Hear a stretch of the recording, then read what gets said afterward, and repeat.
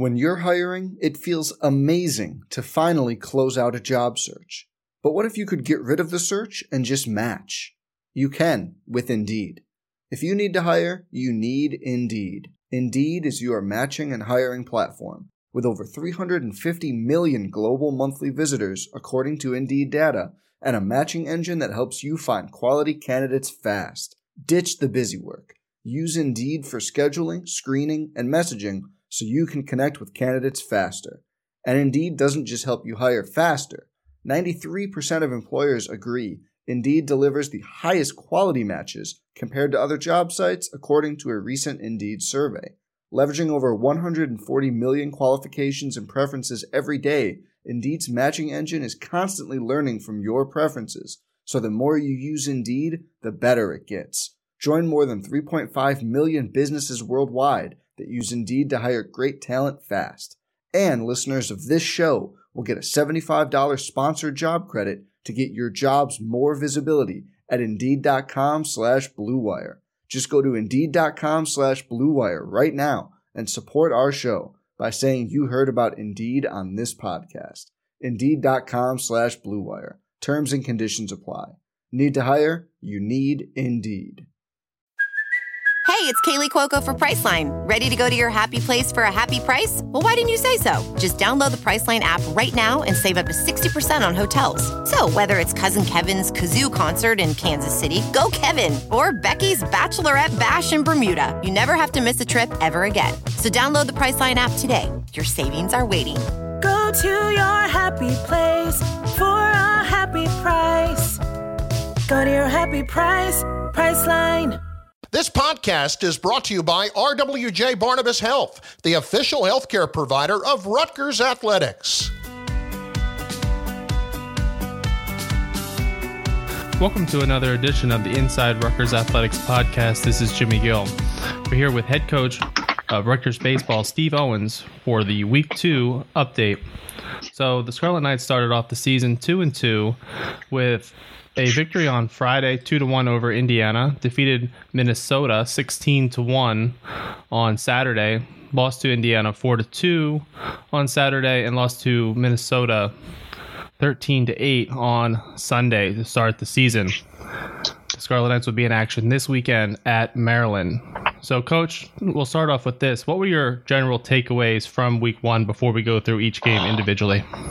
Well, it was great just to get back out and play. It's been a whole year.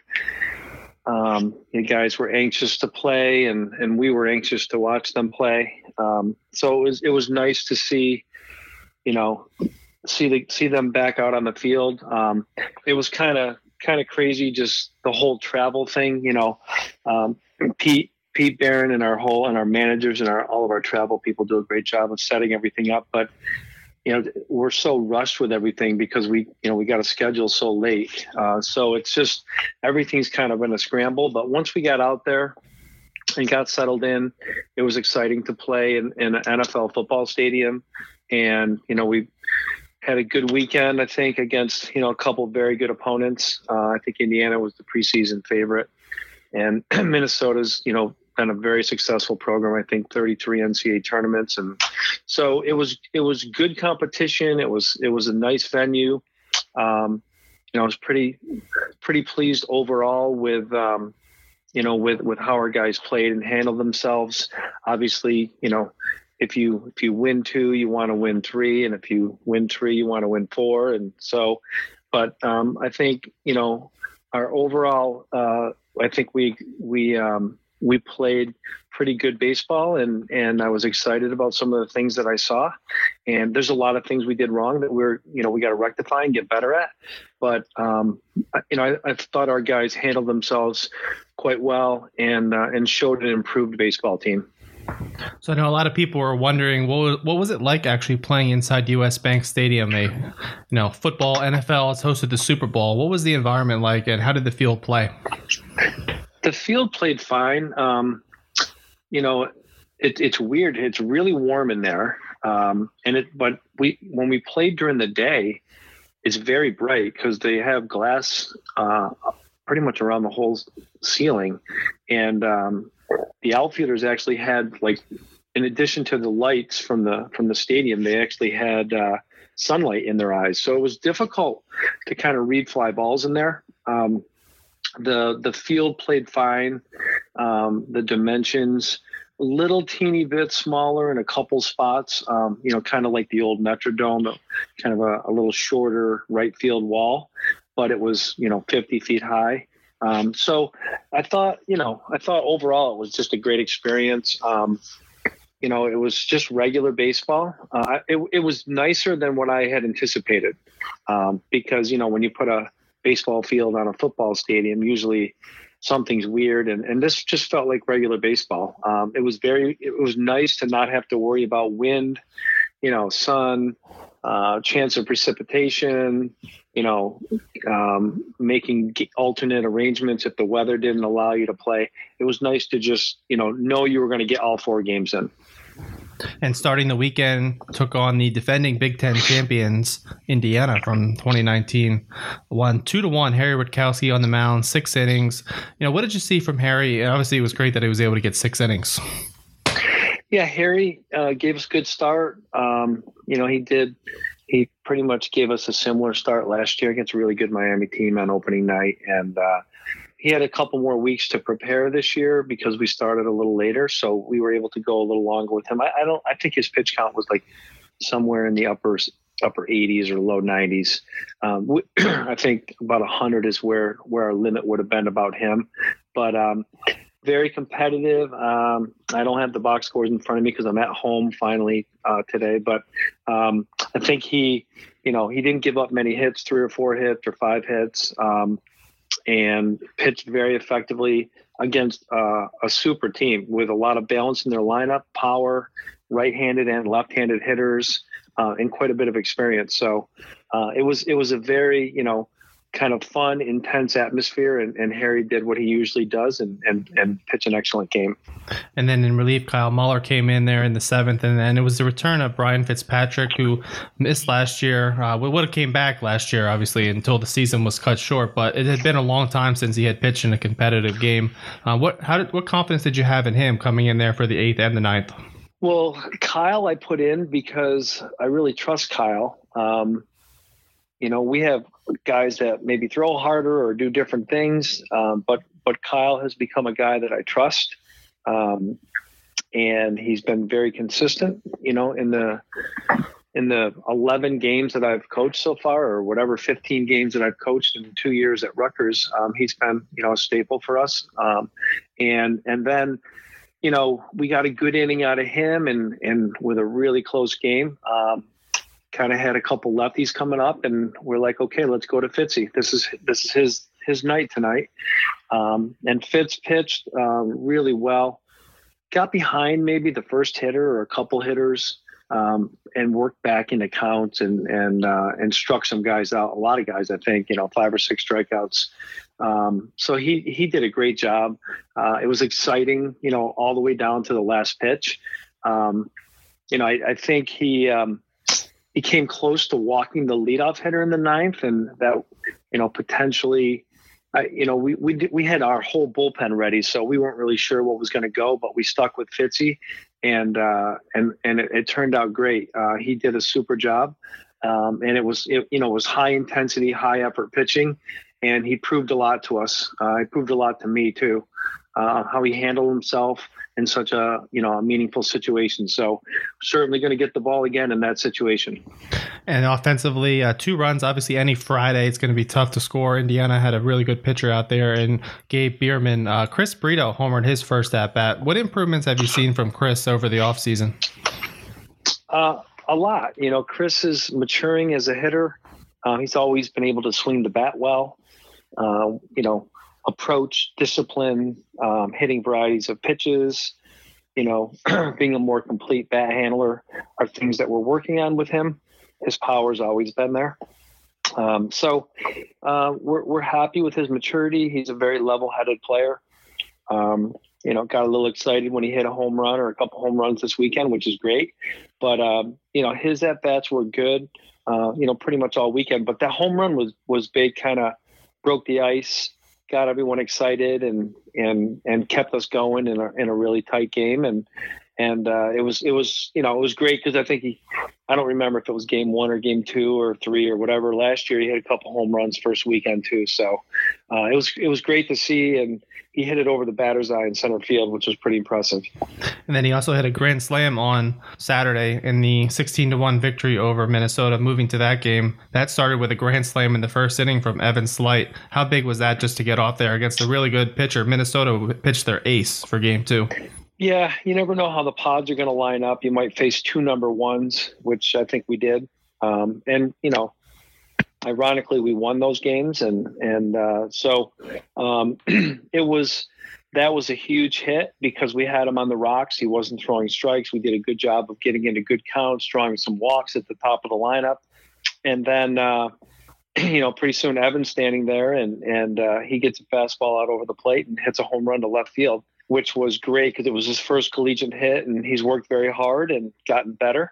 So that's exciting. That was a great way to start the game. And then it kind of kickstarted our offense, and we continued to score runs and get him out, get the starter out and pretty much extend the lead, like kind of challenge the team in the middle of the game. Hey, we got to extend this. We can't, these guys can really swing the bat. We got to score some more runs and put this thing away. And it changes the whole weekend if you can put a game away. So they did a great job in responding to that. And offensively, that was a super effort on our guys. And Ben pitched very well, got in some tough spots. Minnesota's a very aggressive team. I think they swung at 17 first pitches over the course of the day. So, very, very exciting to see Ben do what he did and get out of a bunch of jams and pitch really effectively against a very good hitting team. Yeah, Ben Wereski, 6 innings, 3 hits, 1 run, no walks. I think that's really important, especially as you build a lead and 5 strikeouts in his Rutgers debut, the transfer from Columbia, a senior. And moving to the second game that day, it was a tough matchup against McCade Brown, who had 12 strikeouts. What adjustments would you like to see from the hitters as far as cutting down on strikeouts? Well, we scored a lot of runs this weekend, so I'm not that concerned with the strikeouts unless, they become in situations where runners on base and we need to move runner or, runners in scoring position. Obviously, we don't want strikeouts looking in those situations because we can't score a run if we don't get a ball in play. But obviously we faced a lot of really good pitching. I mean, that kid was, the Minnesota guy was up to 95, 96. And this guy was 94, 95, 96 as a starting pitcher with a really, really good breaking ball. So, those are going to happen. I think, when you look at our strikeouts and then you look at our walks that we drew along with 11 hit by pitches, we're right where we want to be. We'd like to improve on that, but I'm not that concerned about that right now. I think we're doing okay. And then in relief that game, we saw the debut of Dale Stanovich, struck out 7 of the 12 batters he faced. Is he somebody that you could see in long relief and starting maybe this year? Dale has just been pitching against our hitters all year like everybody else, and it was awesome to see him go out there and pitch against, a different uniform. And he handled himself, really well. Kind of, took him a little teeny bit to get going. And, we gave up a run there on a tough, a tough pitch down in the dirt there or close to being in the dirt that kind of scooted away. But he really settled in and he threw his breaking ball very well. And, he's got good velocity, throws a lot of strikes. So he handled himself great. And, to have 2 lefties like Fitzy and him coming out of the bullpen was very exciting. And moving to Sunday, fell behind early. That was a tough hole to dig out of. It was 9-1 after 2 innings. You did see a lot of different pitchers in this game. Was that sort of what you were looking for this weekend, just to get everyone in to evaluate as well? No, I was looking to win the game. We were lined up to win the game and we had put ourselves in a great situation and, we had challenged the players. Hey, those last 3 games were really competitive, great games. Let's get after this and let's win an early, an opening season road weekend against 2 very good opponents. And let's not just settle for playing good and being comfortable. Let's try to win this. And so I was, the plan was to pitch well and hit well and defend well. And we didn't get off to a good start on the mound. They jumped us, hit some extra base hits, where sometimes you get some ground balls and some fly balls. And I think we might've missed location a little bit. We had young starting pitchers out there too. I mean, Jason's, redshirt freshman. A lot of stuff went our way on the mound this weekend, and then it just didn't go our way Sunday. And then he was throwing strikes. He was just getting hit, and then Ben came in, and that was his first outing. He was kind of hyped up, throwing with good velocity. Again, he's got we get a run back in the bottom of the top of the second, so it's back to a 4-run game. We know we're going to swing the bat pretty good. And then, he gets 2 outs and a full count on the hitter that he was facing. And the next thing we know, 3 or 4 hits and their lead is expanded. And then we kind of got in a situation where we were, at that point, Jimmy, I think it was like, okay, let's try to get back in this game offensively and stick with our approach and get in their bullpen. But, let's kind of roll some different pitchers out there and get their feet wet. Let them, gain this experience, see, evaluate, because we have confidence in all of them. So, and it played out that way. We did pitch every single pitcher on our staff that we brought with us this weekend. So everybody did get their feet wet in the game, which is, I guess, if you're going to lose a game, which is not the goal, but some stuff did come out of that. We were able to lay eyes on how guys were going to perform in a game. Offensively, did put up 8 runs on 14 hits, 3 home runs. Danny DiGiorgio had 2 home runs there. He had only come in with 1 career home run into the weekend. How have you seen his swing evolve? Is he going to show more power this year, you think? I hope so. I mean, I would like to be an offense that can do everything, handle the bat, bunt, situationally hit and execute. Hit for power. I've always liked teams that hit for power, hit a lot of doubles and a lot of home runs.